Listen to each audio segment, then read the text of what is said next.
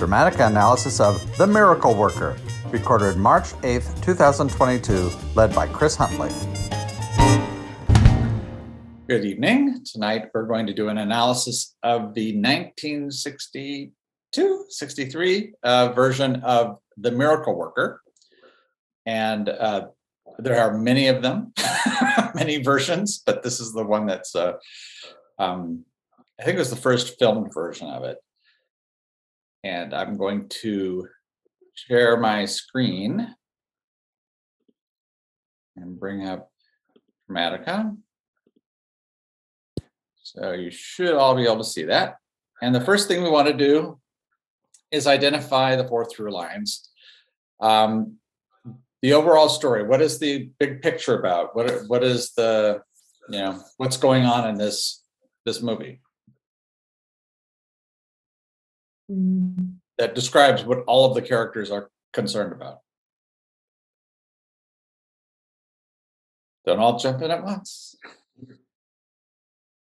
I'll go for it. Oh, go ahead, Julie.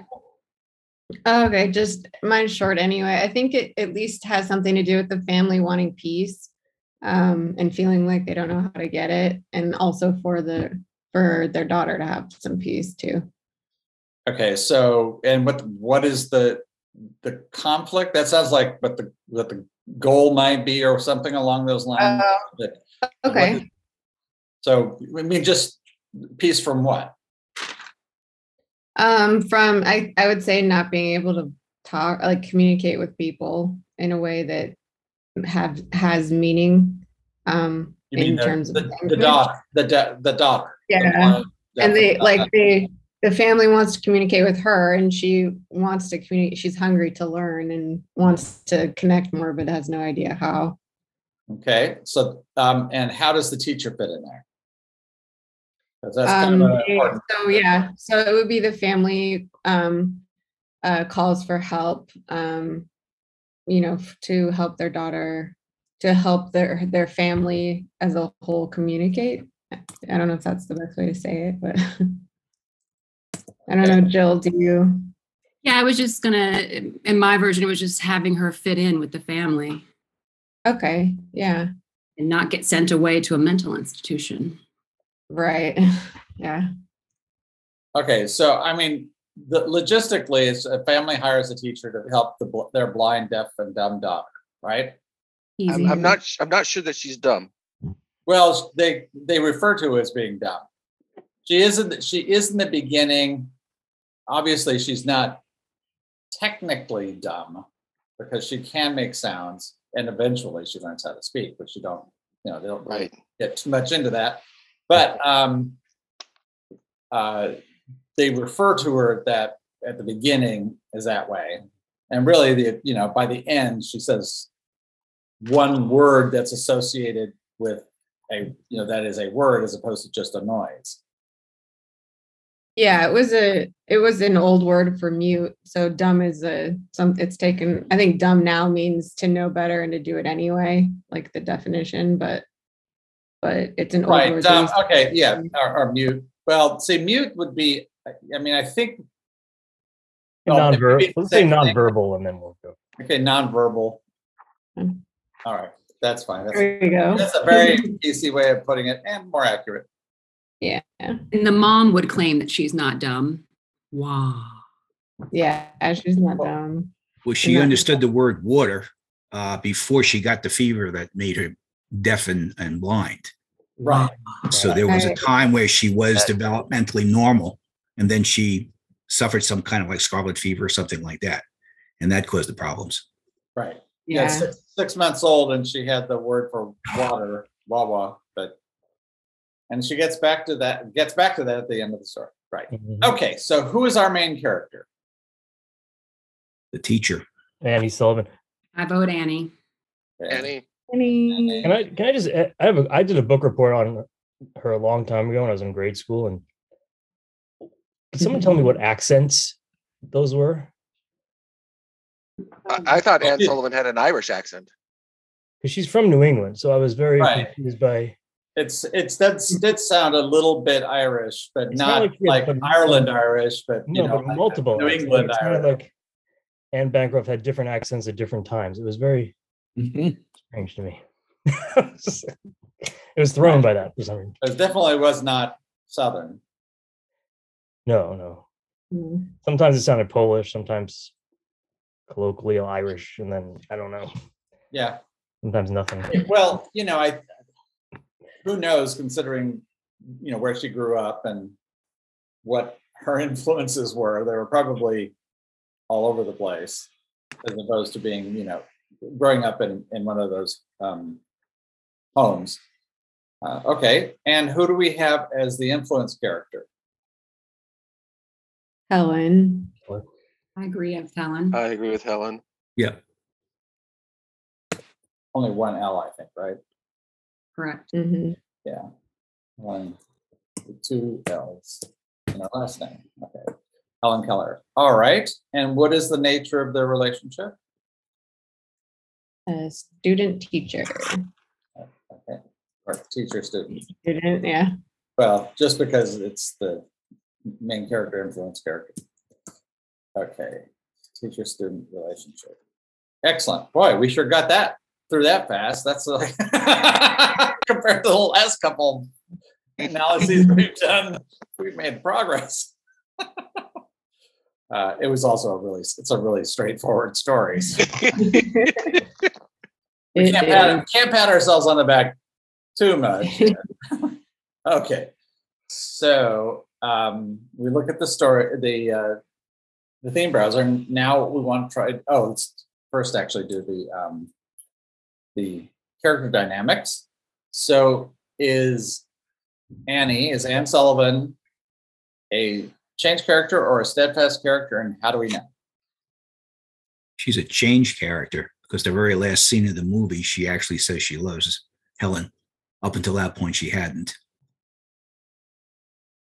Okay. I'll vote. Okay. Go Go ahead. No. I'll vote steadfast because I feel like she was the one that saw potential and wanting to help Helen. Although at some point she lost a little bit of faith, but at the end of it, she was the only one that was focused on making sure that Helen was taken care of and could learn, and wanted to take them away from the family. And then at the end, changed. I think we've had enough of locked doors. Well, I wrote changed. I think we had enough of locked doors. Yes. So I think she's steadfast and the family changed. Mm-hmm. Okay. So this is Nick, and I would vote steadfast. The bit at the end, I think, had more to do with informing us that angst was being resolved, and more towards a judgment. But she stayed steadfast in her worldview that her perspective that discipline and learning go hand in hand, and that she could reach through to this girl's mind, and all this girl needed was a way to connect the symbols to meaning, to language, the signing to meaning. And also I would say that would leave Helen Keller as the change character, and she did have a rather dramatic change. In addition, the title is The Miracle Worker, and if there's a miracle, the one who is changed is usually the one the miracle is worked on, not the miracle worker. Well, I don't necessarily agree with that last point, because you can have, someone. There are movies that are about miracle workers where the miracle worker themselves are changed. So that's just not. I wouldn't use that title. Wonderful Life. Huh? It's a Wonderful Life. No, I'm actually thinking of what's the one with Steve Martin? Leap of Faith. Leap of Faith, yeah. I mean, that's where he is a miracle worker, and he's actually the one who changes. So, so that in and of itself, I don't think defines it. And the miracle worker part is more of the overall story, I think, than the main character thread. So, anybody else want to who hasn't I thought steadfast as well for Annie, because she was standing for no more self-pity, and then saying discipline needed to be, they needed to treat their daughter for what she could do and what her potential was, not what she couldn't do. And that was consistent the whole way through. I think when she was even seeming to lose faith, I feel like she was just trying to figure out another way to attack the problem, and also manipulating the captain when she was doing that. Remember, the choosing change or steadfast, that's sort of the result, not necessarily the process. The growth is the process. And so you can have it waffle on the way, but it's really just looking at, okay, where are we at the end of the day? Is she the same or different? I would suggest that she's probably a steadfast character, because if you look at what's motivating her with her, Jimmy, and her regret over what happened with Jimmy and giving up,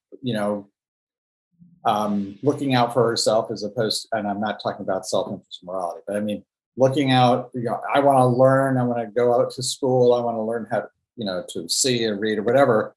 And then, breaking the promise to Jimmy, that seemed to be a pretty strong motivator.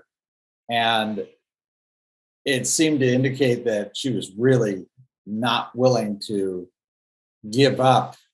I mean, not that it couldn't be taken away from her, but that she herself wouldn't give up on Helen, even though everybody else may have, even before it started.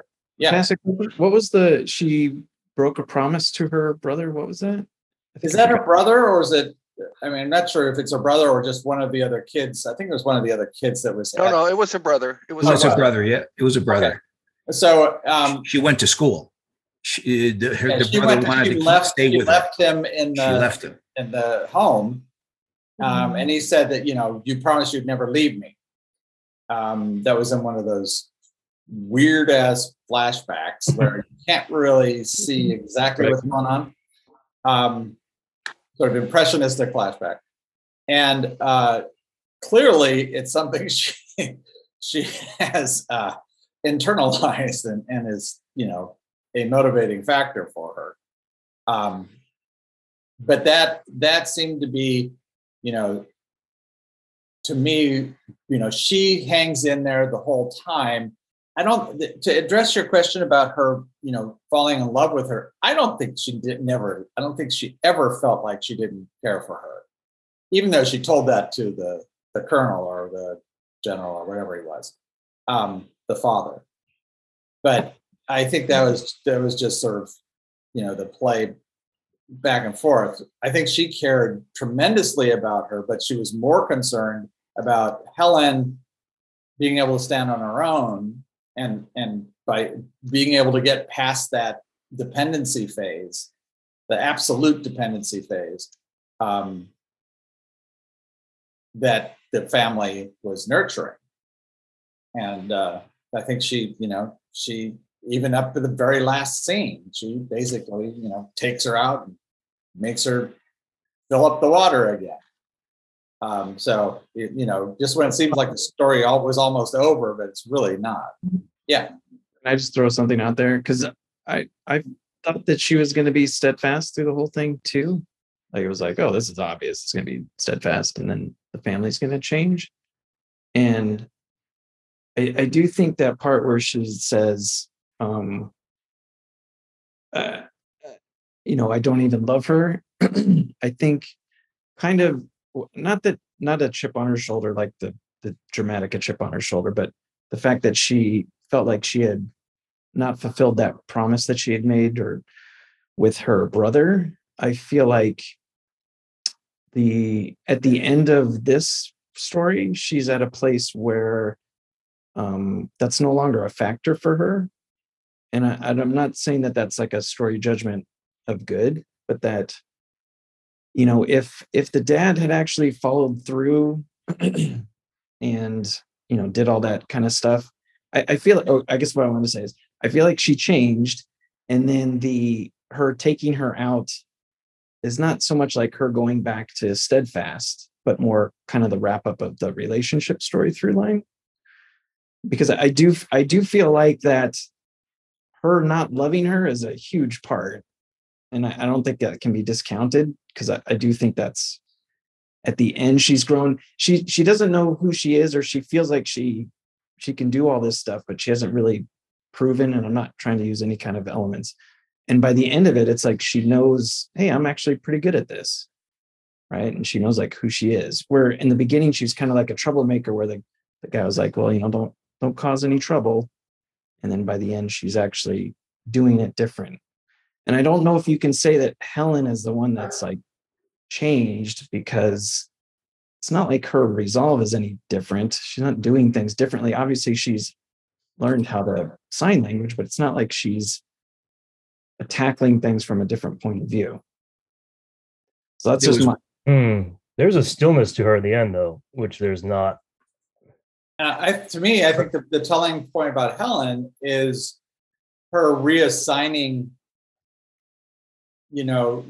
making teacher more important than mama, effectively. Taking the keys from mama, which are, those represent her, so the power, and giving it over to Helen, to Annie, to Anne. To me, that was and her manner was completely different. Yeah, and letting herself be embraced and coddled at the end by somebody else was something. Plus, the excitement about everything, that just seemed to be a huge,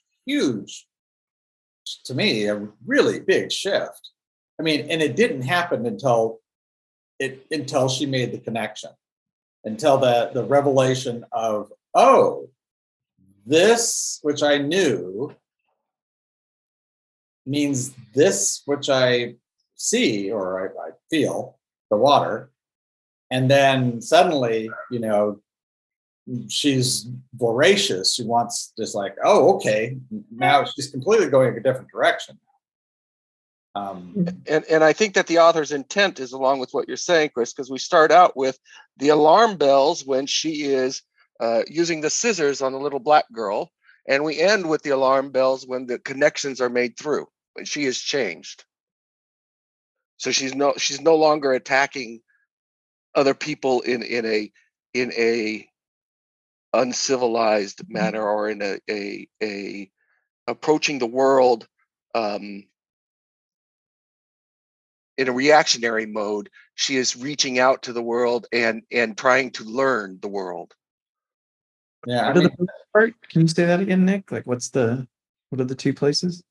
The two places are, the story opens with the alarm bells going off, because the Helen has got the scissors and she's going after the little black girl, and she actually is cutting the black girl's hair, and she can't even see. And then the ending point, and so Helen at that point is reacting to, and we're given a hint that maybe it's an emotional reaction to because the black girl's mom says, I told you not to bother her.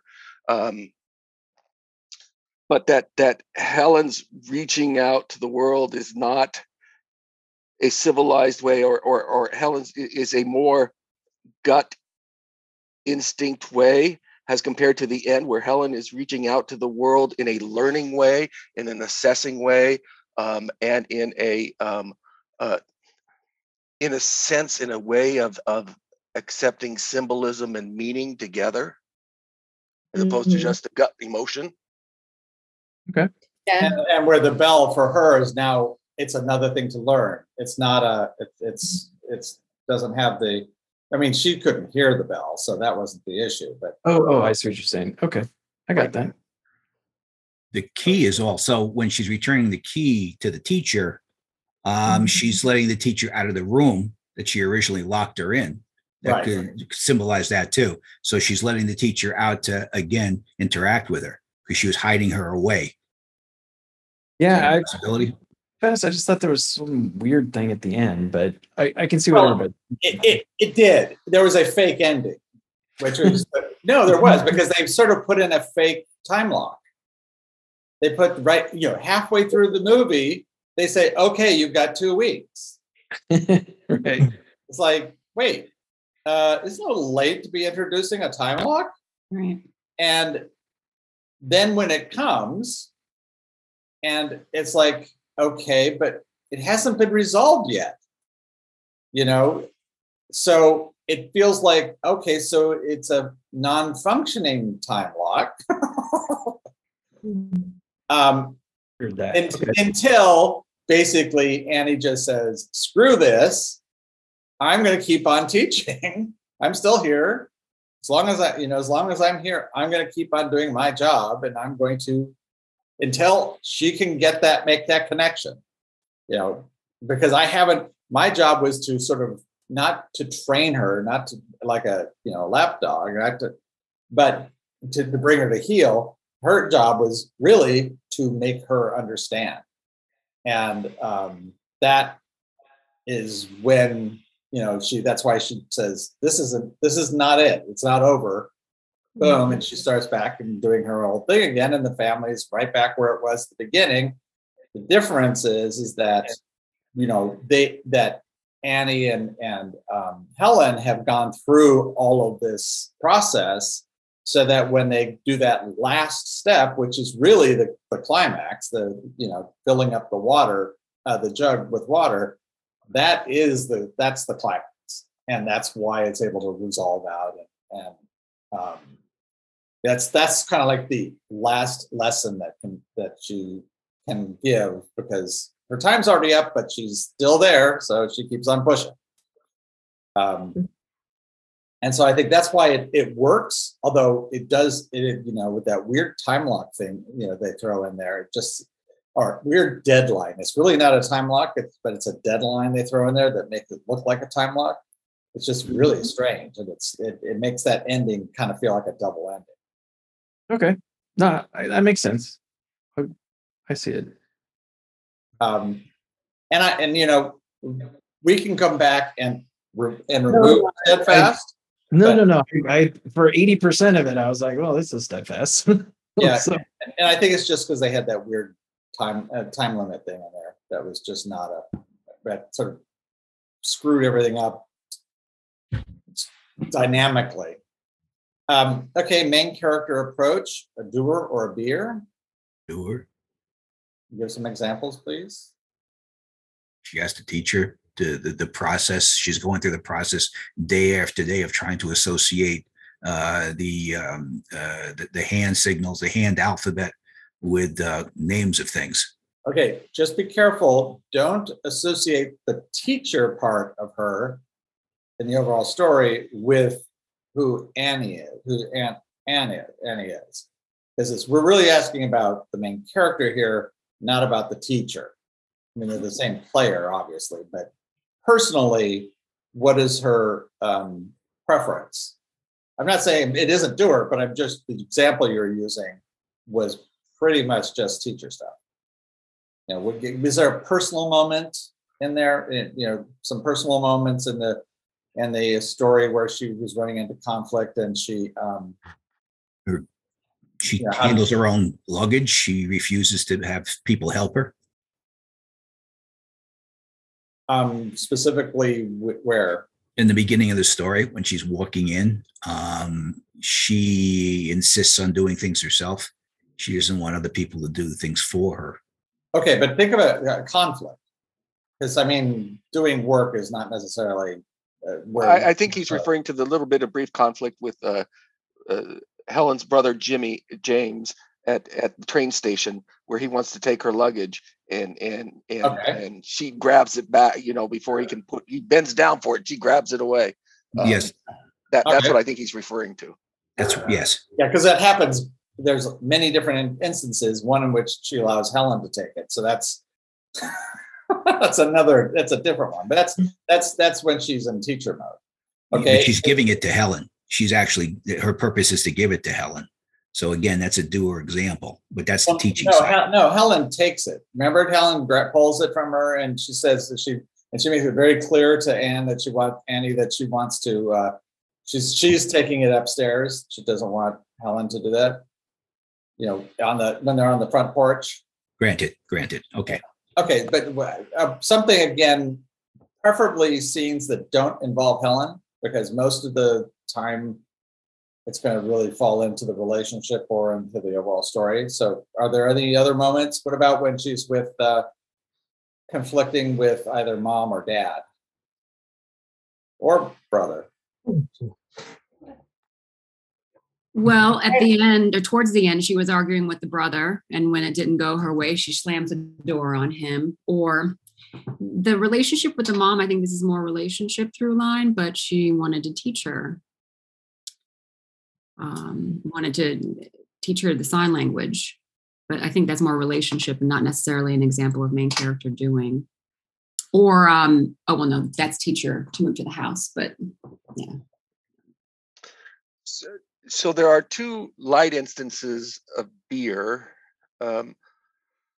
One is this is very light, but when her headmaster from the school she's leaving chastises her about her lack of tact, she says, well, I'll be the way that you want me to be. I will be so good they won't even know I come. And then the other time is when the captain is ready to fire her, and she just stands there and takes the blows. And eventually she does respond, but does not respond in a doing or changing of the environment. And in fact, she takes the orders from him to take her glasses off. Yeah, I was gonna use one of those. I just thought of the glasses one because she's like, yes, I will go ahead and change myself to accommodate you in this situation because this is your environment that I have to deal with. And at the same time, the other one I thought of was when she out loud was asking herself, like, how can I get through this girl? Like, she's like, what can I do? How can I do this differently? So I feel like while she was a steadfast character internally, she was adapting constantly within herself to try to help Helen. She did physically change the environment by taking her to a different place, but I feel like that still was coming from that internal place. I mean, she does an awful lot of force of personality stuff. I mean, she confronts a lot of conflict with just force of personality. But let's leave this one alone because it'll allow us to, have a little more freedom when we're picking the domains. So let's not do this. I don't think it's as clear cut because she's so tied to her job, so to speak. And we really don't have nearly as many personal moments. I mean, it's really tied into her professional job. I don't know. I think her nightmares are part of the personal stuff. And I think a lot of the interactions with Jimmy are some of those personal conflicts that she has that are not generally part of anything else that has to do with Helen. So Chris, since you brought that up, actually, those were the moments, the flashbacks with Jimmy that actually made me think that she was a doer, because as a child, when she went up to ask, although the beer examples make total sense to me. Remember, that's also backstory. Backstory, so that doesn't count towards the main character line. It might, if it depends on how she's behaving in this story based on that.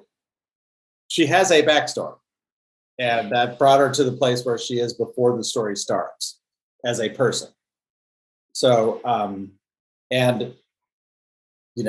she may have changed, she may have not have, she may have been a steadfast character then, and she's continuing to be a steadfast. We don't know.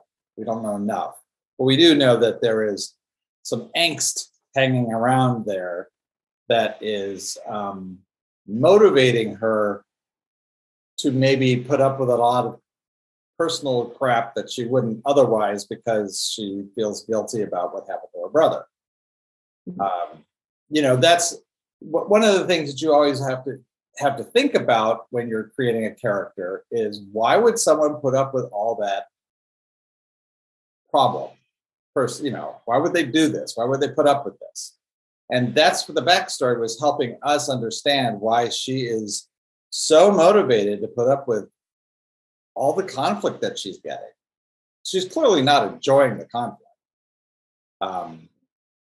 You know, from a teaching point of view, she sees them as problems that need more clever resolution, like having the kid come in and her working with the kid to make Helen jealous, you know, so that suddenly Helen wants to learn because she doesn't want to, you know, to be second.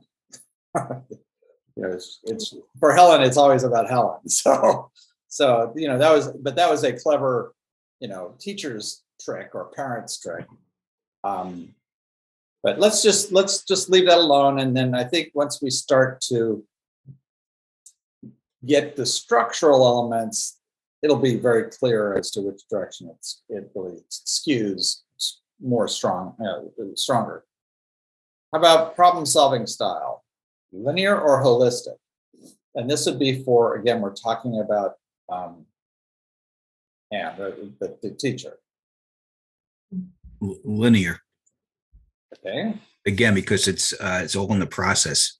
She has to go through the process of teaching her the hand alphabet associated with the words to get that breakthrough that she's searching for. Okay. Any other input, thoughts? Yes, no, maybe so. Originally, I was thinking that she was linear because of that exact, like she actually said in lines to the mother, like, I have to teach her the words first and then the letters. And so I was really attached to that. But then the more I thought about it, the more I was feeling like she was in that higher, like, epistemic position where she knows more than most everyone there in terms of what's needing to happen. And so then she keeps kind of doing things here and there to shift, I don't know, to balance things out. So that felt more holistic to me. Okay. What about her teaching techniques? Did that inform anything? I don't have a I mean, that seems strongly linear to me. How Helen eats off the plate with her hands, you take the plate away. Okay. Cause effect. Yeah. Okay. Is everybody all right with that? Yes. Well, let's leave it, because I'm thinking that really her whole problem was the way that Annie was trying to approach Helen was to always keep changing the dynamics, where the energy was flowing. And she came up with different ways. And really it only seems like maybe once or twice that Annie was actually stopped in any kind of linear progression where we see, okay, she's reached a dead end and is now going to go backwards to try and retrace something else. No, instead she reaches an impasse and then looks for other inspiration. So finding the other house, needing to find another house, to go from just signing into her hand into needing to be dependent on her, to using Helen's bodily needs as a primer book on how to teach meaning. That isn't cause and effect? No. Pretty much, I mean, it seems to be that she sees the behavior of the family and you know, its effect on Helen, and vice versa. Helen's behavior is a certain way, and the fact that it doesn't, you know, that she's not, that it looks like the environment that Helen exists in is this one where the world is sort of molding around her and everybody sort of is adjusting to Helen because it's easier for them to adjust to it. And you know, and Annie's like, no, you need more very strict, sort of very linear structure for her. You can't do what you're doing because you're just hampering her. So you've got to, you know, if you do this, then this will be the reward. If you do this, then this will be the punishment. If you do, I mean, very, very much cause and effect. Does that have more to do with like her teaching? Like, is there a separation in this context also where there's the, because she's reconditioning a person. So it's like she has to focus on cause and effect for some of that for that job. But then personally, is it possible that she's more of a beer or am I just? Well, I mean, the thing is that I think that if you look at her approach to teaching, I mean, that's her approach to teaching, not just, you know, how one teaches, but her approach. It's kind of like, you know, she has this very direct way of, you know, confronting and not sidestepping, just following these steps, and gets really sort of pissed off when people, you know, start messing with that, interfering with it, for their own purposes that have nothing to do with what the process is. You know, like when the father has his own, you know, hang up about what happened to the South and whether or not they should have won, and she's being a Northerner. That's more holistic kind of rationale than I mean, what difference does that make? From a linear point of view, it doesn't. But from, you know, almost every single problem that she runs into, she's like, okay, I'm going along this path, and this not working in this direction. Okay, so what other cause and effect can I use to get to the same goal, but I just use a different path? It's not going to be, you know, nothing is absolute. You know, there's no black and white, but it just seems like she seems to be a lot more linear. Again, we can play with some of this stuff. Once we've got something, then we can tweak it around and see if we, you know, adjust the approach or even the problem solving style, see if it works better. But I think on whole, we seem to be more leaning toward linear than not. So I would suggest that we go that way. Because as we go, you know, as we start to make these decisions and get to a story form, if we get to it early enough, we can go through a lot of different permutations just to see if there's, you know, any efficacy in these other ways of looking. Again, you see, the nice thing is that when you've got more of a story form, you can see the effects of it and go, oh yeah, that's not it, or yeah, that actually is a better fit. All right, story driver, action or decision, and why?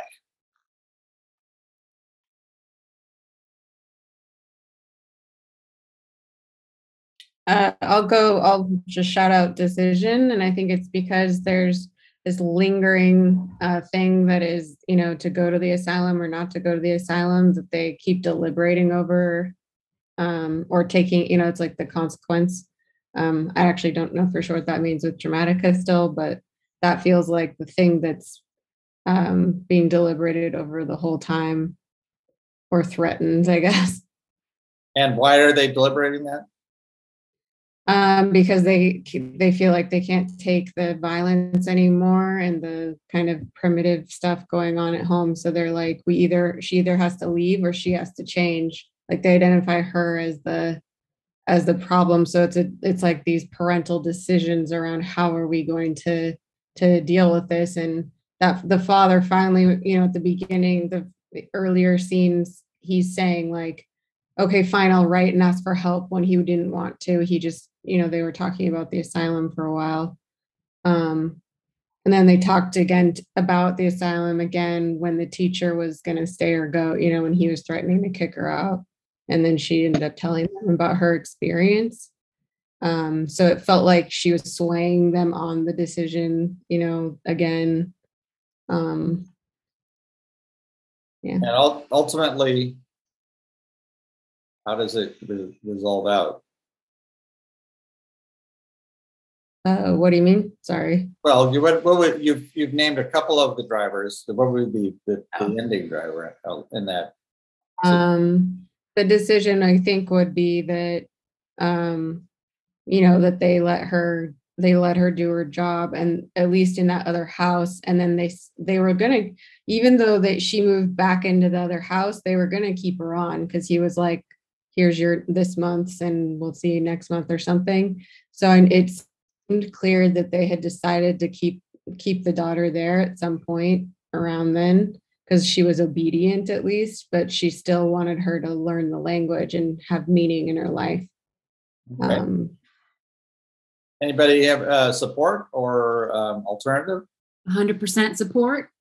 I disagree. I would say action, mainly because it's constantly the family reacting to Helen's behavior. You have to think about what are the big turning points, because that's really where you're going to see the driver. There'll be a lot of activity and a lot of this deliberation in the whole story, and it'll go back and forth, back and forth. But focus on those, essentially act turns, or these inciting event and the closing event. How use those illustrations for action? How do you see those as action? Well, the first interaction in the dining room where she's disrupting the family meal, that's an action, and that's driving a decision to get help.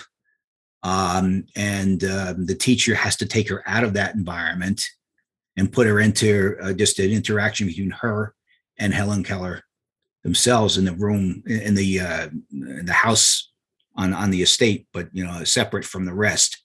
That's another action. They admit her back into the family house because she's now more, she's behaving better. She's not interacting. And then there's an eruption the second time around, and that's driving again the whole next part of the story, where they come to a crisis where they have to address the behavioral problems again. Okay, those are okay. I think so I would tend to agree with Phil.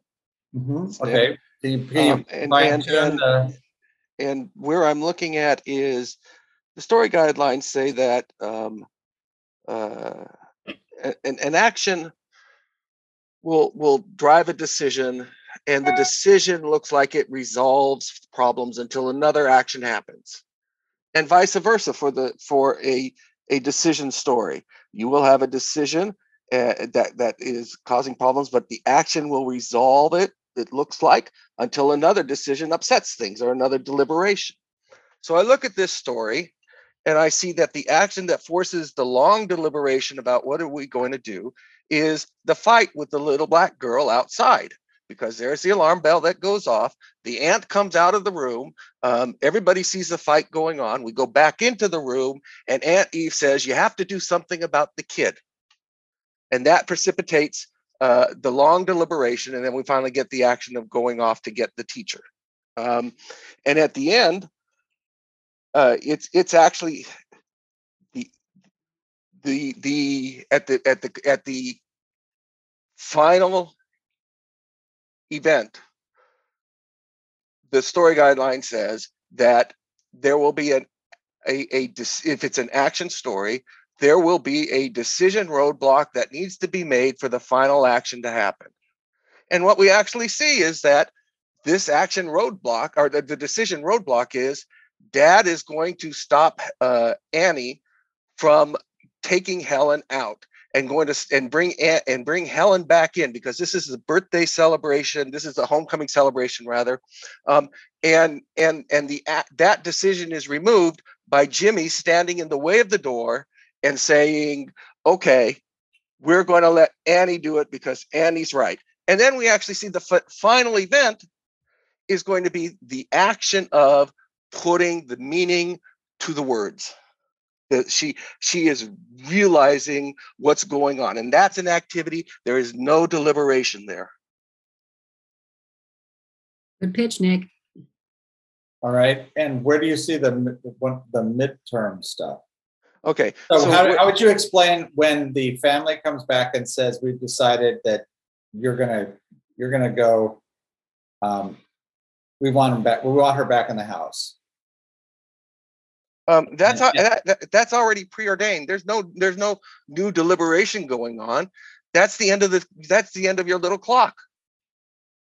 The time is run up. No. When they set the clock, remember?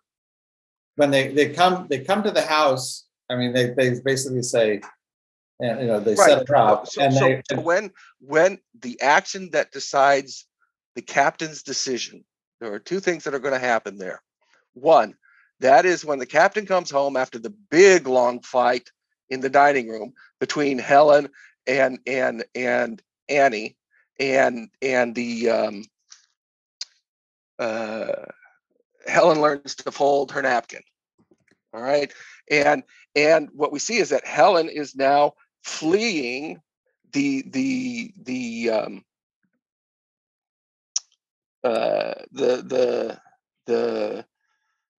running away from Annie in the house.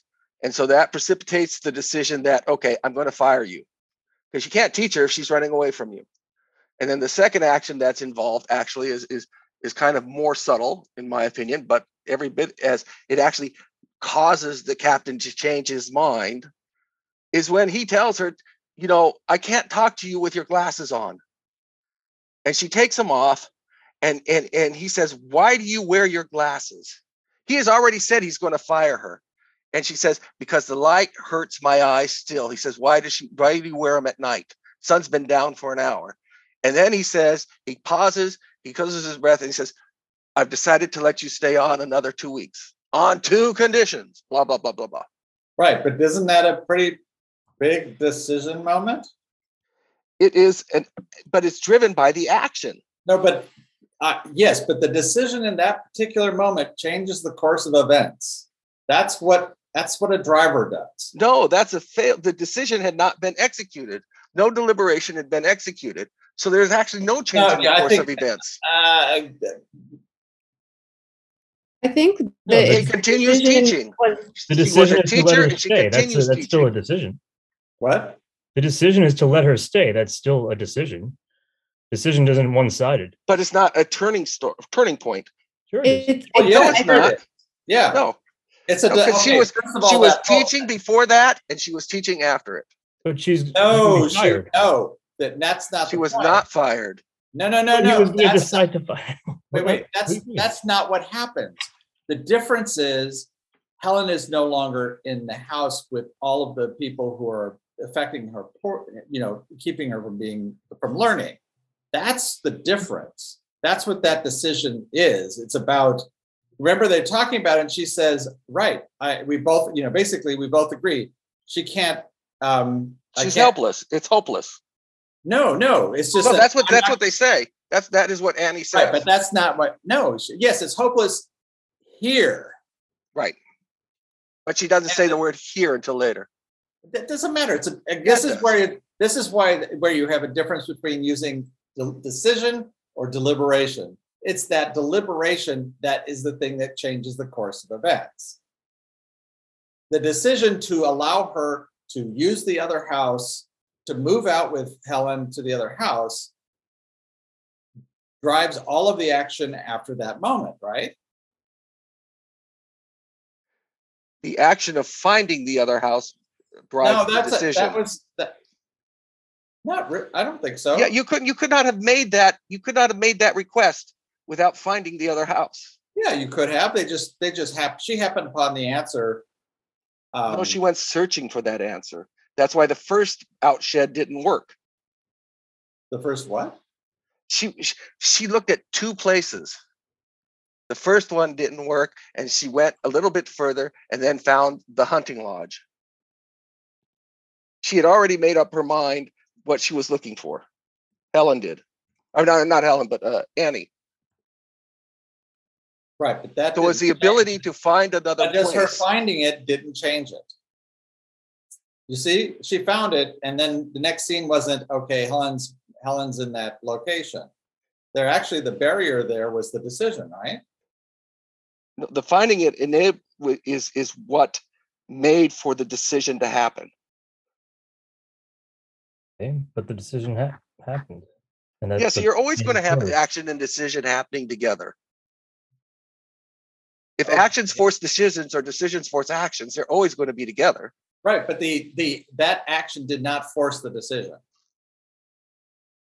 That's what I'm saying. There was an action. It informed her so that she had a backup when the decision was made. But to me, in that particular instance, she found it, and the story would have kept on going the same direction.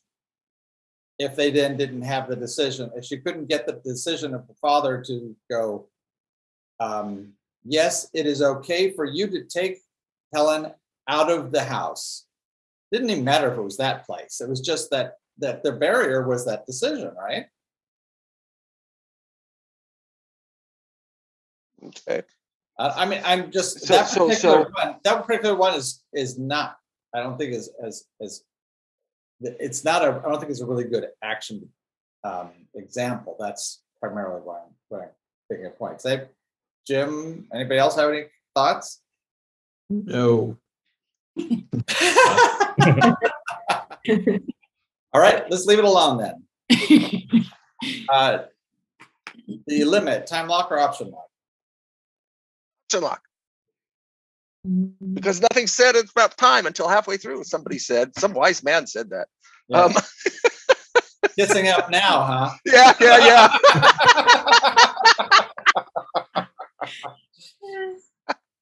Okay, so if it's not a time lock, then what are the options?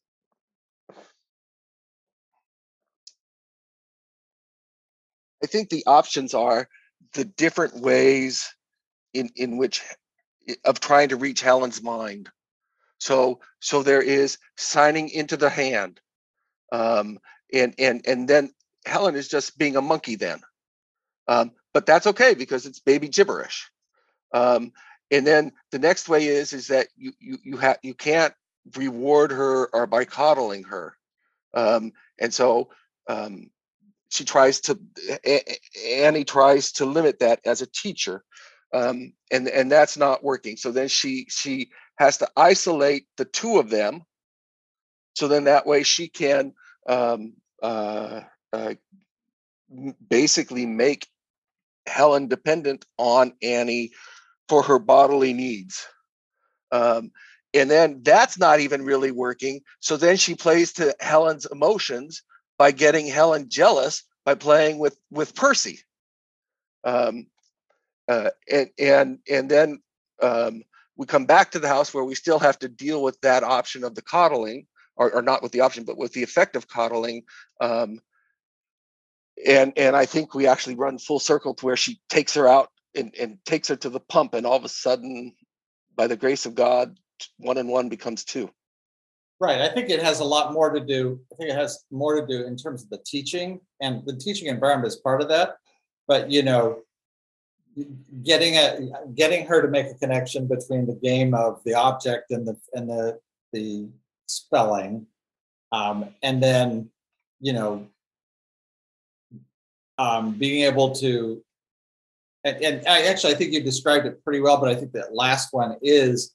She's got all the tools, but it's bringing it sort of full circle to where she was, where she had that one experience in the world as a 6-month-old, where she understood what water was and had a word for it, and that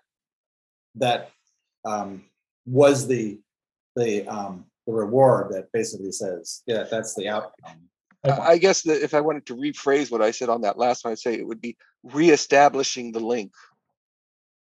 Yeah, in spite of strengthening the link. Yeah. The thing too is the different attempts to get the family on board with the approach to Helen. Right, and by the last one, you have Jimmy steps in front of the father and says, "Look, you're wrong," and prohibits the father from messing it up, which is what allows that last step to happen. Yeah. Right. Yeah, I think that's correct. So yeah, I think that's very good, Nick. Very nice enumeration.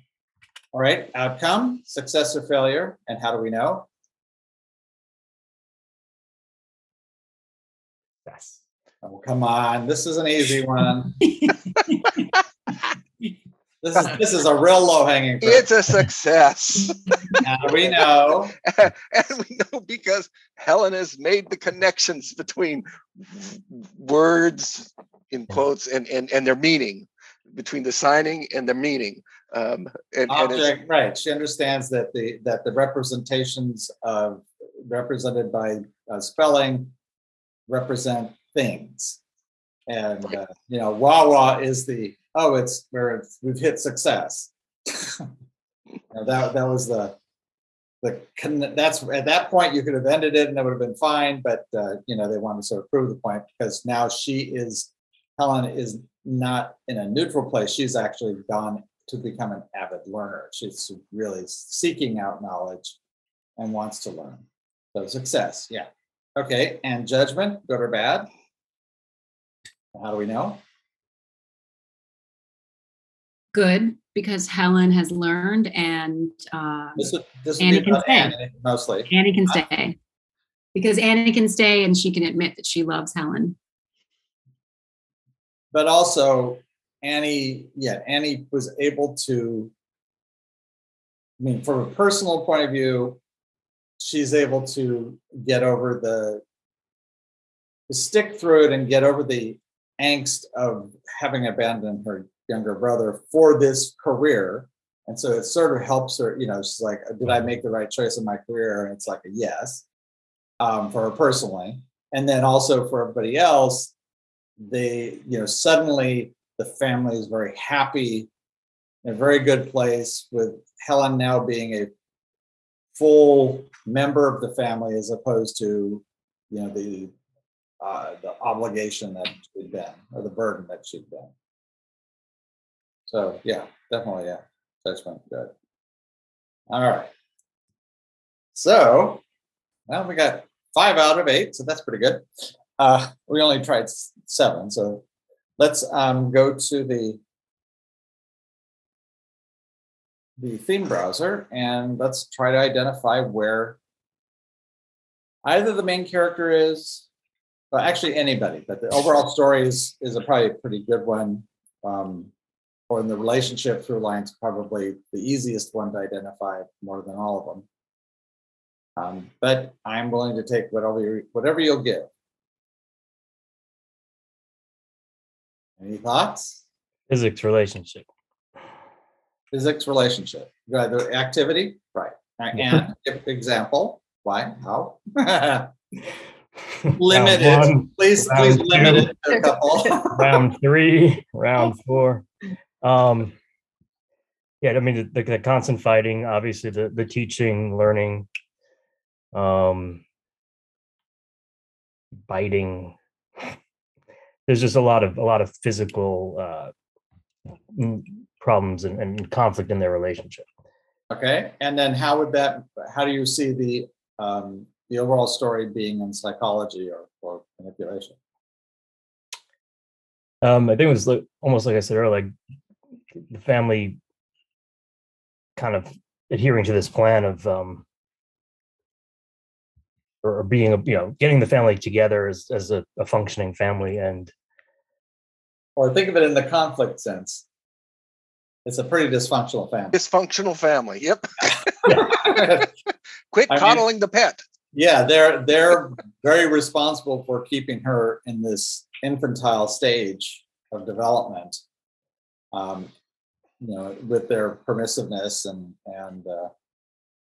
and you introduce a teacher who is in conflict with that, and that's where you get an awful lot of conflict over, how one should behave in the family. And you get it also within the family members too. I think Jimmy plays a big part. You can see his part in that. Even the aunt and mom, definitely the needy mother. And of course. And she's an incredibly manipulative sister. Pardon? She's an incredibly manipulative daughter. Yes. Yeah. Oh, yeah. You mean Helen? Yeah. Helen, yeah. Absolutely. Okay. So now, is everybody okay with that so far? All right.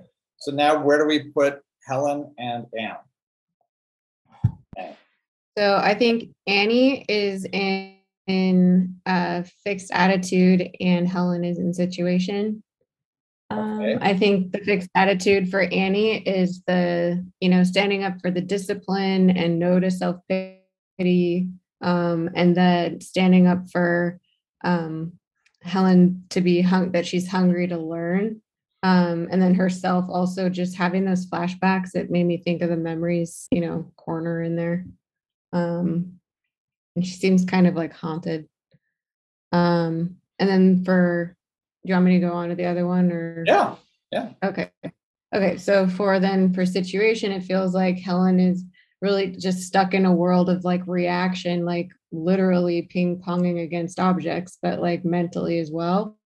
So I feel like she's stuck like without meaning or context, and she can't, or she wants more of that anyway. And so the language part, it's like everyone around her can talk, but she can't.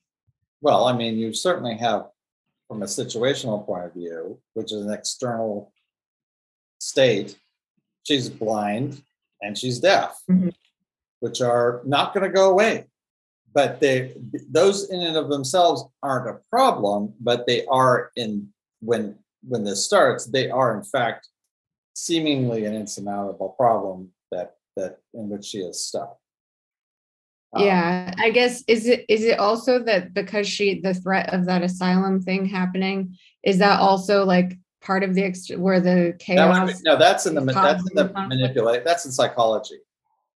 That's the family and the guilt about having to considering sending her there and what that means. And I mean, that's where you get a lot of that conflict of when they're considering sending her there. A lot of the dynamics in the family are coming to conflict because of just, you don't do that, or what does that mean for her?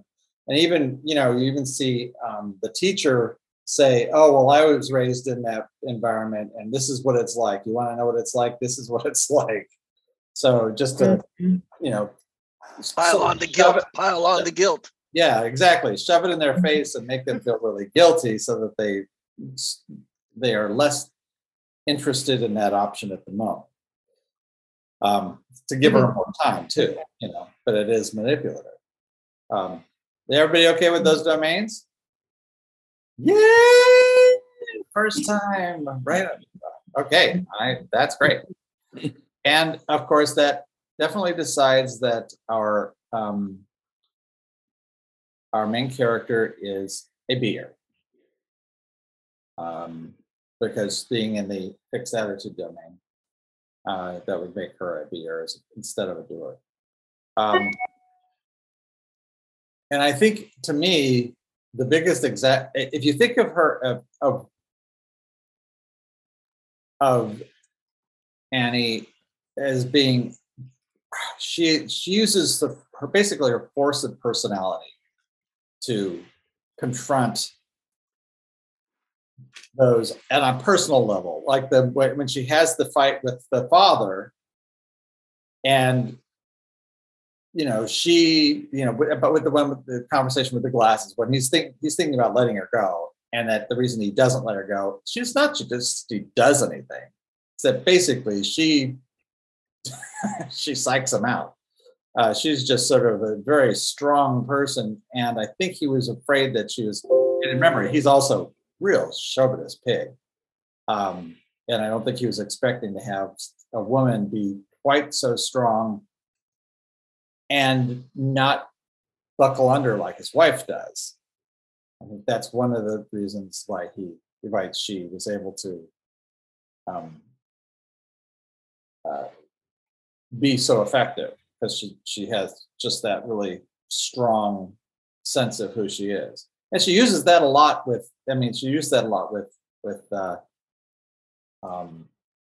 Helen. It doesn't always work, clearly, but she tries that quite a bit. But it does seem to keep her, motivated and keep her going. So great. Now let's move on down to the next level.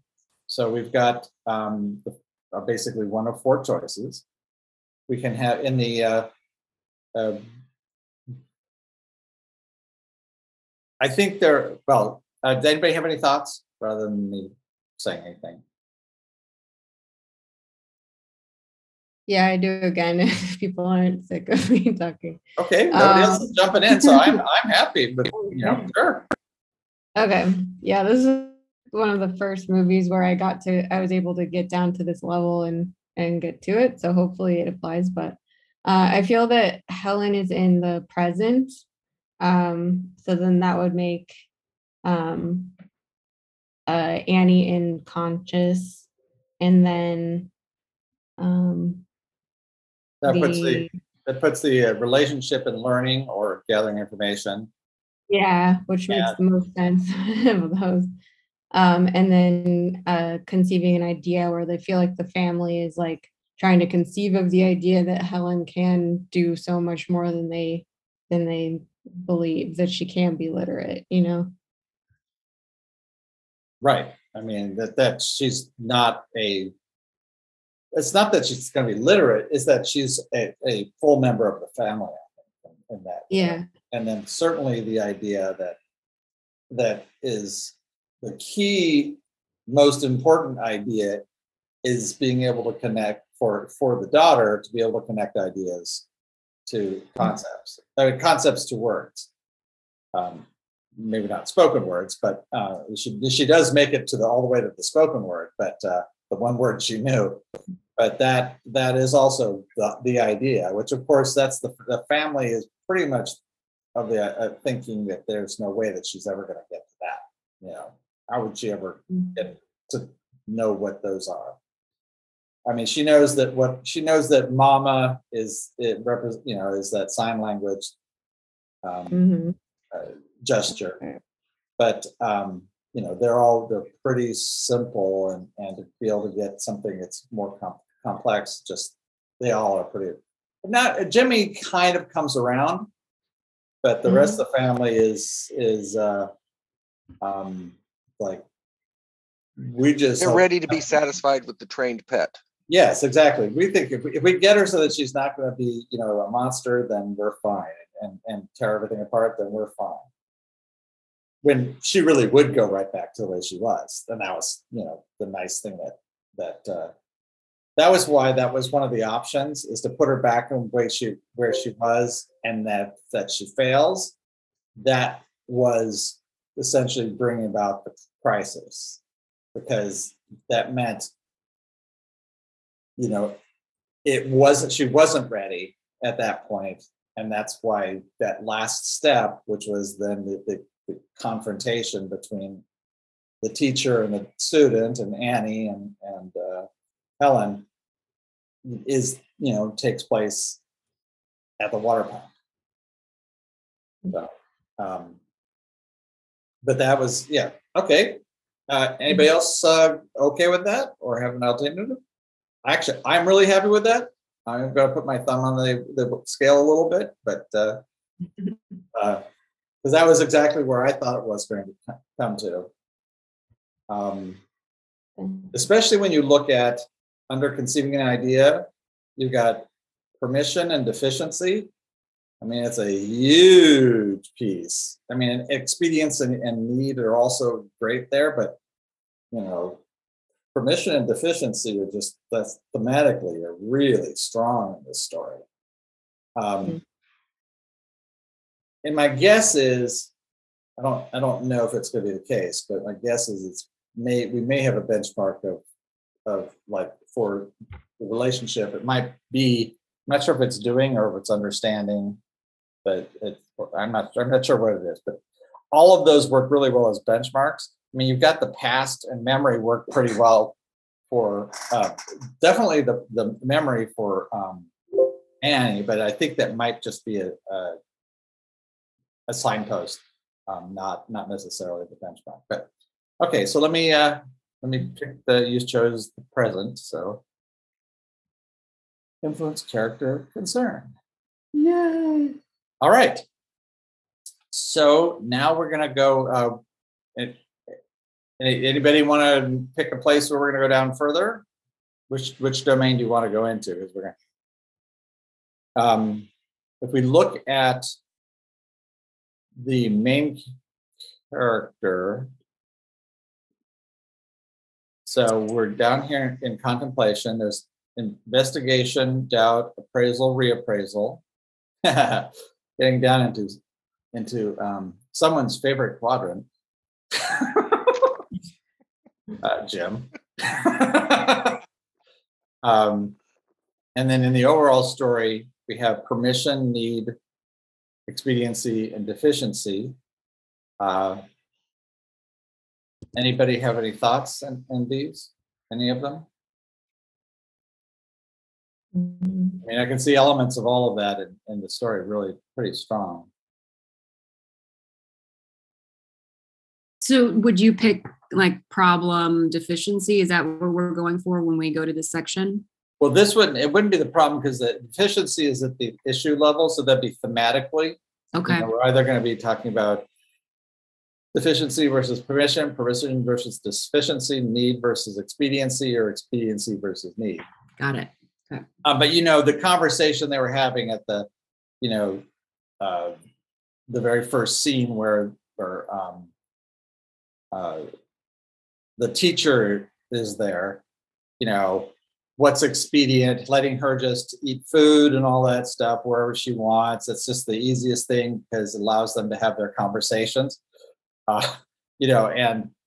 She and the blind girl and deaf girl can, just satisfy her needs by grabbing food from wherever, even though it's really not, according to the teacher, it's really not permissible. They're permitting things that really shouldn't be permitted. And it's because of the girl's deficiencies, her inability to hear or see or communicate in verbally, or in almost any fashion other than very, very rudimentary. So that quadrant works really nicely for talking about what's going on, and in a number of the scenes in the overall story. The question is, where does it seem to focus? I mean, under permission, you've got certainty, potentiality, acceptance, non-acceptance. In need, you've got proaction, reaction, deduction, induction. Under deficiency, you have probability, possibility, evaluation, reevaluation. And in expediency, you have inaction, protection, reduction, and production. Do any of them feel like a possibility, or any of them you say, nope, that's definitely not it? Anybody?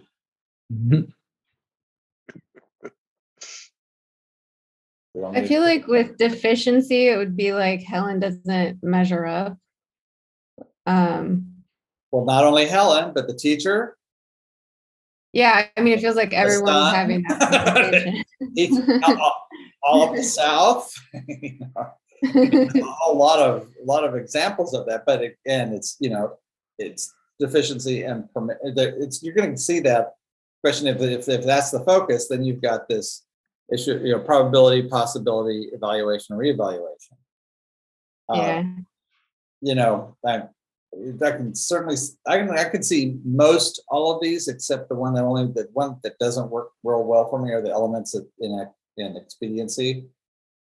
Those just don't seem. Well, that one for me, I actually got into that one. I have it like, the expediency where the family's just trying to push through. And so where I have inaction as like, let's see, I have the problem as reduction, like they reduced Helen to like this animal, where she's just, the minimum is not the goal, you guys. Like that's what Annie's trying to tell them. And then production being the solution, where they're just running her through, Annie's taking her through all the steps that she has prepared, I guess. Be careful. Remember, it's better to think of this as the family, and when you're talking about the teacher student, that in the relationship. Okay. I mean, which there could be part of that. I mean, that would be over here. So the relationship's going to be in the learning quadrant. So we've got the prerequisites, preconditions, strategy, and analysis.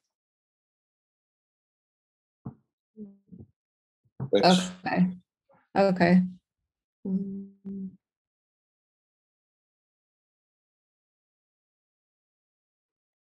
No, everybody else is being really quiet. Julie's doing a lot. This is my movie. For the what? Something out for the objective story, if you want. Sure, let's go back to the objective story. The overall story, yeah. So permission, I like. because there's so much about how they just kind of let her do whatever, like at the table where she's walking around and eating whatever she wants. And that being the symptom? Or well, I was just going the permission for issue, but yeah, I would probably say acceptance would be the symptom. And certainty being that that the family is just certain she's never going to be better. Yeah, that's the source of the conflict. Whereas if you start to look at what the potential she has, she's got a tremendous amount of potential, but that's not even really considered by the family. They just see her as this is the way she is, and she'll always be, and never more. And then you introduce the teacher, and you get in non-acceptance, saying that's not acceptable. I mean, actually, the father does a lot of that, but when people are when they're accepting things that they really shouldn't, is that what you're? Yeah, and then even like, and Helen's like a huge pain in that part. Right. She refuses everything. She's, someone says your behavior is not acceptable. She's like, well, I don't care. I'm not going to accept but you want me to do this? No way. I'm not accepting that. And then let's just try it since we're here. All right. Just as I thought of two others, but we go through this anyway. But you thought of two other what? Related to the expediency one, but we can finish through this part. I learned from what you were saying, so I can give you examples. Well, no, bring that up. Sure. Now's okay. Okay. So for the protection part, under expediency, I feel like that's the response where they're overprotecting her, and Annie's like, hey, you have to stop doing that in order for her to learn. And the inaction would be like where they don't do anything to like stop her from eating off all their plates all the time and doing all these things that aren't good for her that she can stop doing. So okay, in that instance. So that would be the focus. So inaction would be focus, and then protection would be response. And then the problem would be the reduction of her to just like an animal that's not helpful. And then production being the solution, like just going through all that activity that they did to help her. But the question is, it seems to me that while that does describe, potentially that does this, especially that does describe Annie and Helen, I don't know that the production really fits the mom or the dad or the brother or the aunt I think it does. My examples, I guess, for that would be how they all just are kind of they're either fighting with Annie or they're out doing what Annie's asked. Like they're outside just waiting while Annie and Helen are duking it out in the kitchen or the dining room. Or Jimmy's coming to check on, like they're all revolving around the two of them, having that activity going on, and then just kind of serving the purpose or fighting it either way. But it's either they're against that production and screwing it up, or they're helping. Okay, well,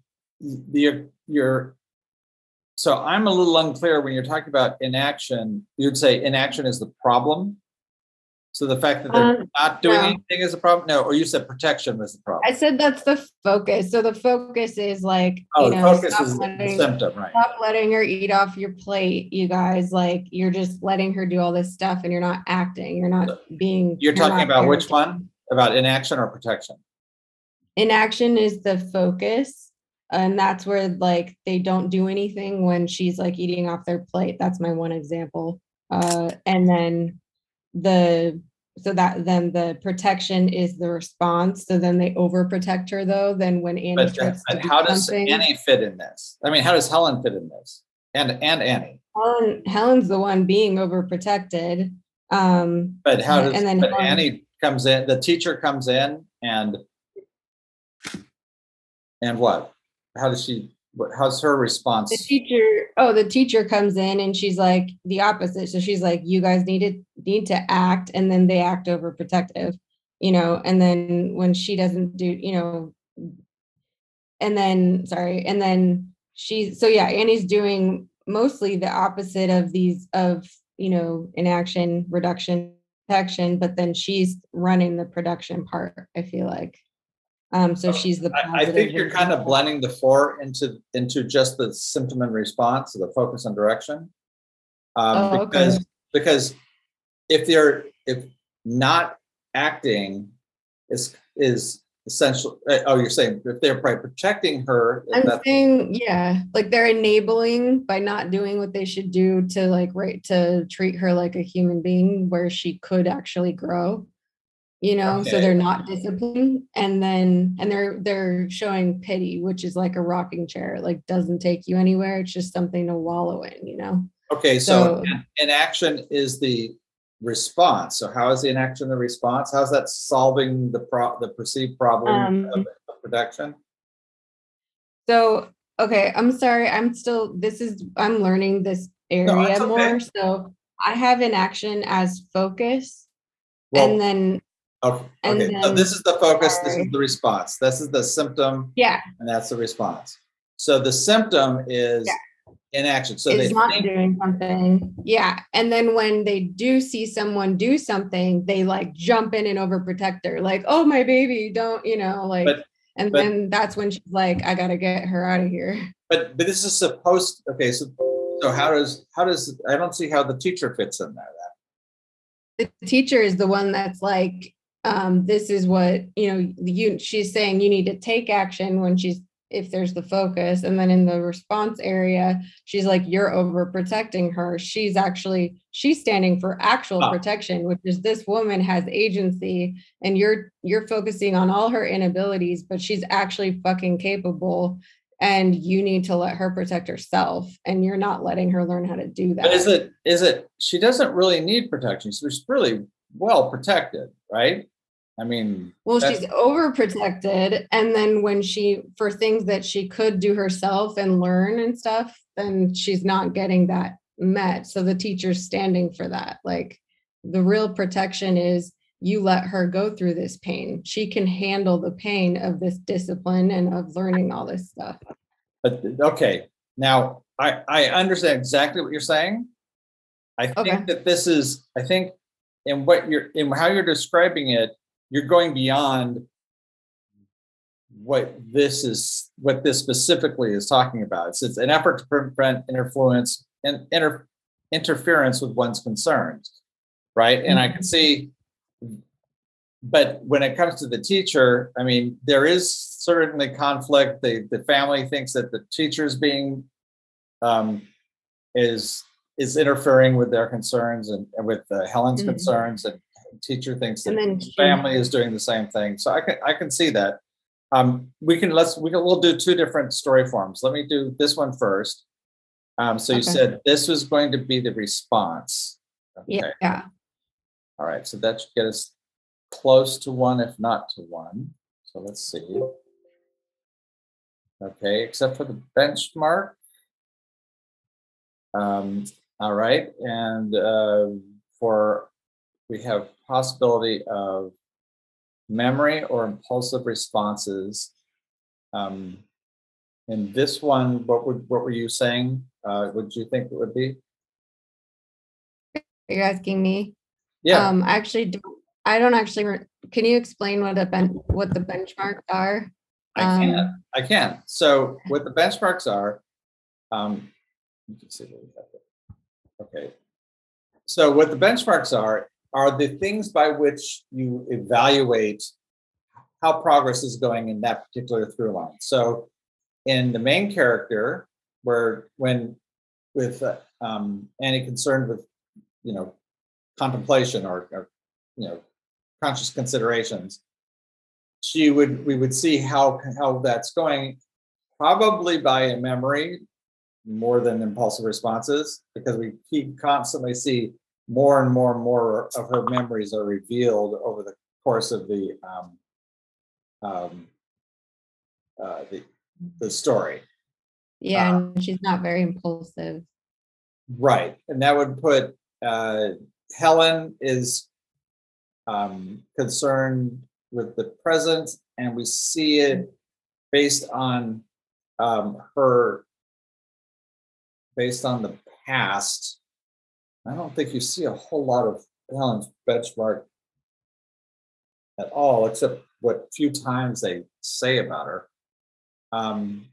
The overall story, concern of conceiving an idea that we talked about that, I think, in developing a plan, how do we get to the point where the family where it can all work so that then we can find out, as they are able to get it, it seems actually, it looks like it's getting closer and closer, but also getting more and more likely to fail before suddenly the last moment it all pulls together. And in the relationship, she's learning, but it's the benchmark is how much understanding is going on. At the beginning, there's zero understanding, and more we see that the student is understanding more about what she's being taught. So that's a good, that would be I think a good benchmark. Yeah, that feels true to me. Now, so except that the past, is that backstory, or is that like? No, that's basically we would be looking at. You see a little bit in the beginning about Helen's past, what brought her to that, and I think you could also look at it past behavior or past. I don't know. It's kind of hard. I don't know. It just doesn't seem to. That doesn't quite read to me. But that's not. I don't think that's nothing to do with the choices you made as far as the elements. So if we look at the ones we didn't choose, so if we look at our main character, we have a main character concerned with contemplation, which she did. The issues appraisal versus reappraisal. A problem of probability, solution of possibility, a symptom of inaction, which would be the thing that she thinks is being a problem, and that's doing nothing, which, see, to me here, this doesn't read right, because it seems like one of the things that she's trying that the main character. Oh wait, let's look at the relationship, because I'm not sure. Okay, proaction, reaction, inaction. This is okay. So inaction, the problem of inaction, and I think that in the relationship, I don't think they think that inaction is a problem. Between the two of them, that one doesn't work there. To me, because that would be we're trying to learn. And nothing's happening. In fact, the problem is that it's not that there's nothing happening. It's just that it's the opposite. She's like rejecting it, and there's not a sense of trying. Okay, we need to try to protect her in a way that if it was the mom telling the story, I could easily see that that being descriptive of the mom. Whereas if we look at what was the one that you were talking about, Jim? Permission. Symptom acceptance. The symptom of what? Acceptance. Okay. So let's just see at this. And I'm going to skip over here and let's just look at the relationship where we were before. And were you thinking the same benchmark of memories or preconscious responses? Oh. I guess do memories, right? That's what I mean. That's very clear for the main character to me. Yeah, because she doesn't seem to be getting jittery or less jittery or less impulsive. So over here, if you look at the relationship, the acceptance would be seen as a sort of as a symptom would be things that seem to be found acceptable that are really shouldn't be. That's what creates conflict in there. Like this is not acceptable behavior, Helen. And then then suddenly the response is to be very intolerant. You certainly get a lot of that with Helen. Both trying to say, okay, we need to. Jim, you want to? So, Chris, I have a question on what you just said, and the question would be, and this can be generalized out also, but so the relationship here is teacher-student, mm-hmm. But that's the same thing that they have in the OS. I mean, that's her job as teacher. Right, but the difference is where am I trying to? How do I suss the difference out? Well, this is the relationship between a teacher and a student, not the job or the occupation or the role of a teacher and a student. So this is the teacher-student relationship. And so it would be the relationship that I would be looking at for acceptance as what they see, what the relationship sees as a problem. Yes, as a problem in the relationship.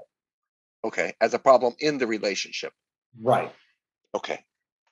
And when we're looking at symptom, the RS symptom, we are looking for what the participants in the relationship see as a problem in the relationship.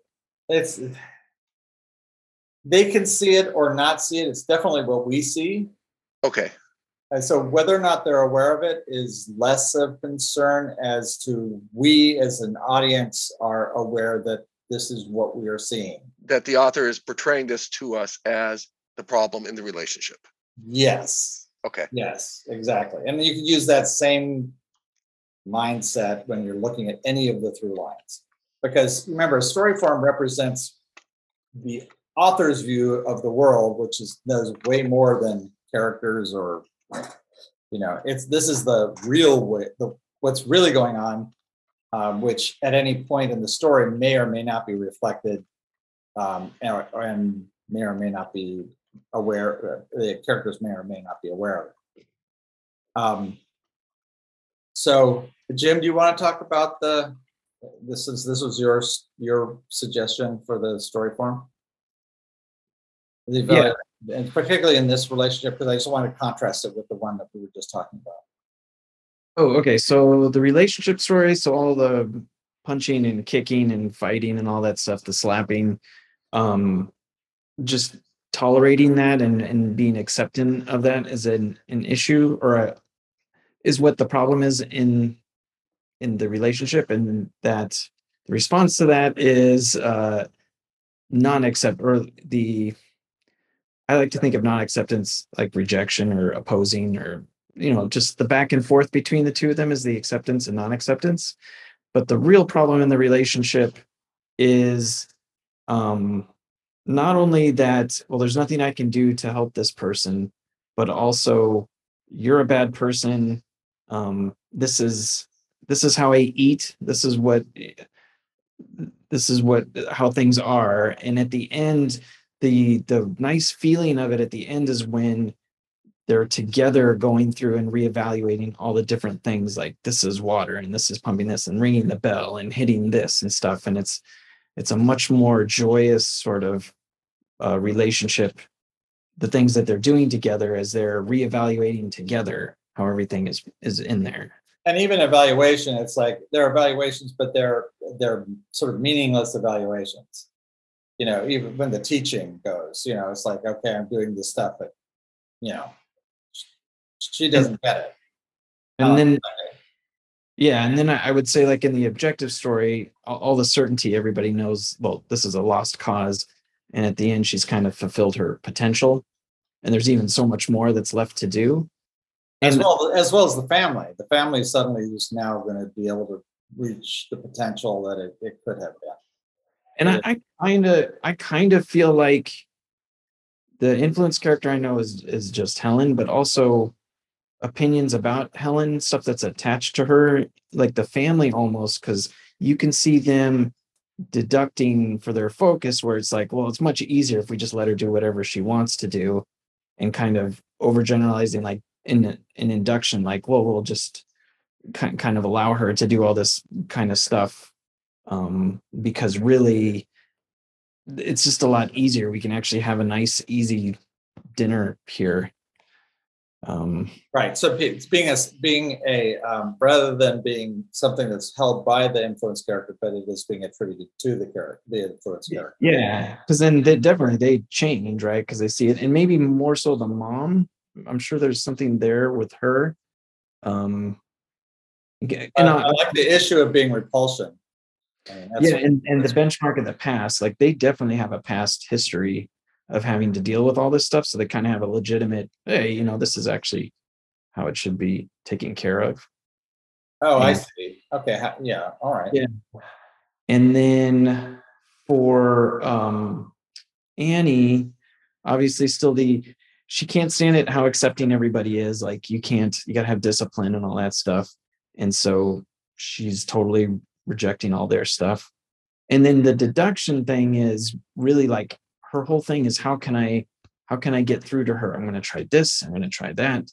And this part didn't work. So I'm going to use for cake for right now is fine. She doesn't know what cake is and she's not making the connection, but at least it's a step in the right direction. Right. She's found that this is one of the pieces there is some connection that eventually may help her, but right now it's not. It's driving her, so that's the way she's going about it. That's for Annie. She uses that as her drive, deduction as her motive. So I liked all of that, except it's just that particular part is talking about Annie the teacher. Which part? The part about deduction and the cake and stuff like that. Well, but also if you think of Annie as you'll see also Annie as the previously blind girl or legally blind girl. I guess I'm not sure if she was technically fully blind, but and so she was driven because if I follow along the same. If I go along this path, I can get to where I want, but it's it has its costs, like her brother.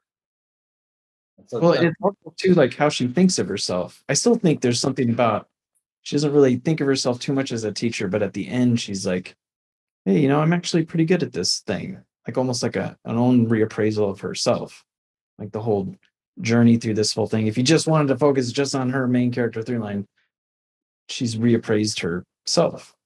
Mm-hmm. Yeah, and deduction I think it does a lot more in terms of that's sort of her technique of figuring out how things work. And when it's not deduction, it shows that there's a problem. Then that's when she gets motivated. She looks at this and goes, okay. You're treating her like a child, you're treating her like an animal. I don't want to, and I've been in that world where people are, discarded, and that's a problem for me. So, would you accept this as part of an example of her drawing to a narrow point, at a single point, the way that she uses the text on words almost as her Bible and where that text also advises patience, and that's when she gets the inspiration of, and she actually looks out the window and she sees Helen, and then she has the flashback to Jimmy and school and needing to learn. And so she's come to she's deducted it down to her interpretation of the text that she just read to us out loud, which I can't remember word for word. But it was actually pretty good text. You can't? Oh my God, that's like say for once. My goodness. Oh, wow. I am disappointed. No. I mean, you're pretty damn good every other time. So I'll let this. I'm going to have to say another "you're wise" one again. Oh no, that is not necessary. Right. But yeah, I think that is a main character moment. She, especially the concern of contemplation, where she does think about the comparing her childhood and with where Helen could be, and what that could mean for her. I think that really does sort of make it very personal for her, and exactly in the way you're talking about. I think it's interesting. We have the main character unique ability of doubt. So that would be the thing that allows her to have helped the overall story end in success. So it's questioning validity without investigating to be sure. And I think that's her really. She has doubts that she where other people are certain about Helen. She really has her doubts. She thinks that Helen, there's a lot more to Helen than everybody else thinks, and that doubt of the family's insistence on what Helen can and cannot be really does make her uniquely suited as a teacher for this particular family and this particular student. I feel like for her that it's the opposite of doubt. Like she's just certain, and she's just like the one time she does kind of act doubtful, I think she's just like messing with them a little bit to get what she wants. Well, so I don't think that it's about acting doubtful. I think she doubts the conclusions of the family. Right. Yes. And so, but she doesn't investigate it. She just knows she's right. Yes, that's exactly what it is. That's precisely. It's not her doubt of herself, but the doubt of what what's being said about. Well, also things that they say about her. She doesn't. She doesn't. She thinks that they're not valid. She's pretty sure of herself. Now, the critical flaw of expediency for the main character. When does she do that? I'm sure she does it a couple times.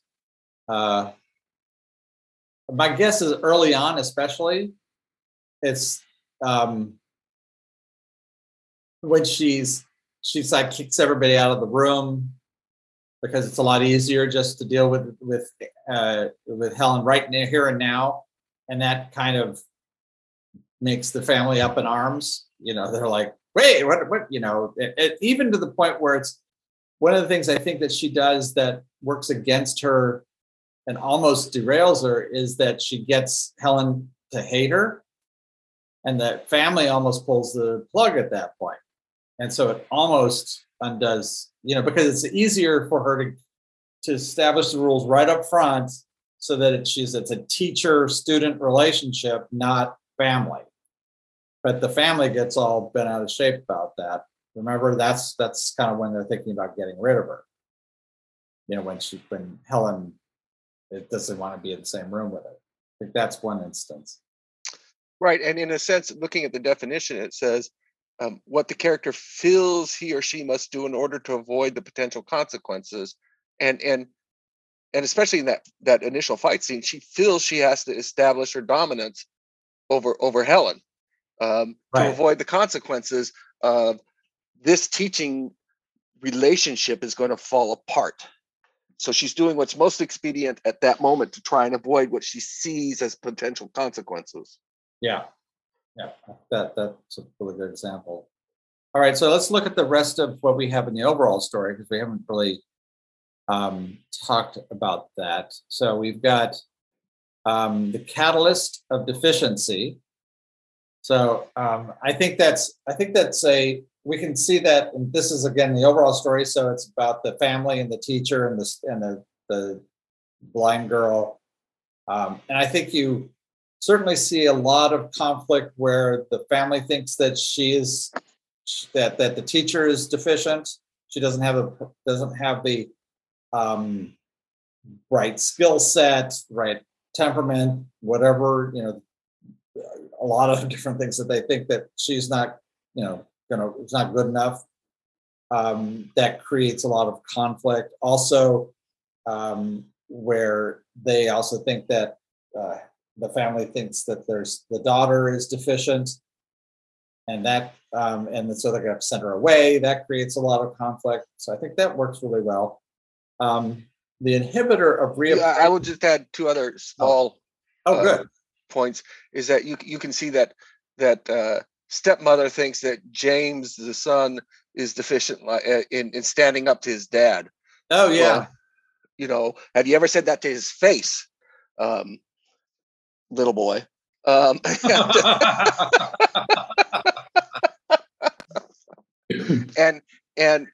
there is a point where I think that the aunt is the sister to the captain, and she accuses the captain of having a potential deficiency. Are you going to let the hired help talk to you like that?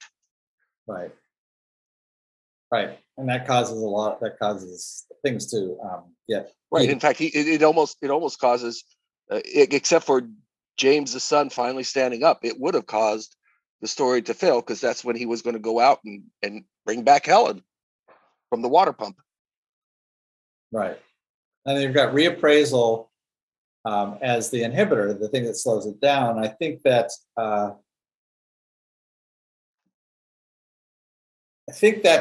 the midpoint term where they basically move to the small house. There's this really big sort of reappraisal moment about, okay, we're looking at this all wrong. We've got to change all of the factors here. And that's like, okay, well then we're going to have to go 2 weeks or whatever. So it's suddenly like, okay, we've got a breather in terms of the family versus the teacher conflict. And then I think right on line with that catalyst of deficiency, I think when you have Jimmy, there's a moment where he comes and he's visiting the house, and he's sort of reappraising the teacher, because he's kind of very skeptical of her as well, but he's not as hard-nosed about it. And so he comes back, and when she has the nightmare and she yells out his name, he just happens to be hanging around the house. She's sleeping. There's nothing like making the rounds. Yeah, exactly. But I think that again, a moment where it could have brought a lot more of conflict. The reappraisal there cools it off, and Helen's reappraisal, the blind girl's reappraisal of the teacher when the other student was in there. That's a moment too where everything's really heated and nothing's. And then suddenly things go back to a more normal, slowed down pace in the overall story, and we can basically focus back on the relationship. So I think that works quite nice too. Are there any other particular story points that somebody wants to discuss? Does it seem okay? We did fill out, it's a main character growth of stop, the main character approach of beer, and a driver of action. So that's interesting.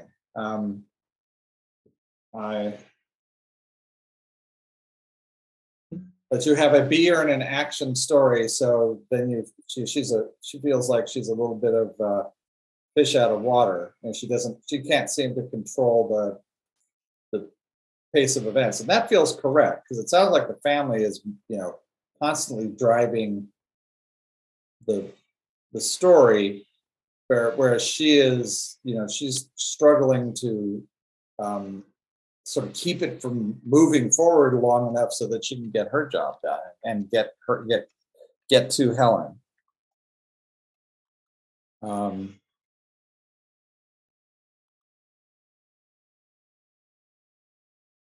I do want to look at the signposts. Okay, so we have so the main character Memories comes up in the second act, which I think is exactly the right place. When I was watching, I was like, oh wow, we're like really heavily into a lot of these very strong memories, and that was in the second act. I was okay, good. We have conceiving an idea and the overall story in the fourth act, which is I think a really good one. The past in the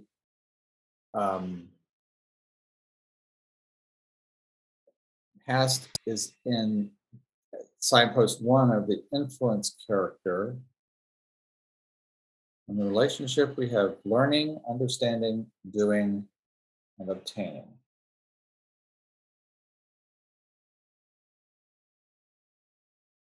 I think that sounds pretty good. It doesn't sound. None of these sound like they're out of whack. I probably have to go in and start looking at the examples. Watch the film again and see if I can pull examples to fill it in. But the one, this influence, the main character, signpost 2 of Memories, to me was just super clear. That I didn't do a story for him, so that was one of those ones where I thought, okay, let's hope it turns out that way. Any questions? I mean, this went by very smoothly, and a lot of different people contributed, which is great. Well then, fantastic. Thank you, guys. Wow. Thank you, everyone.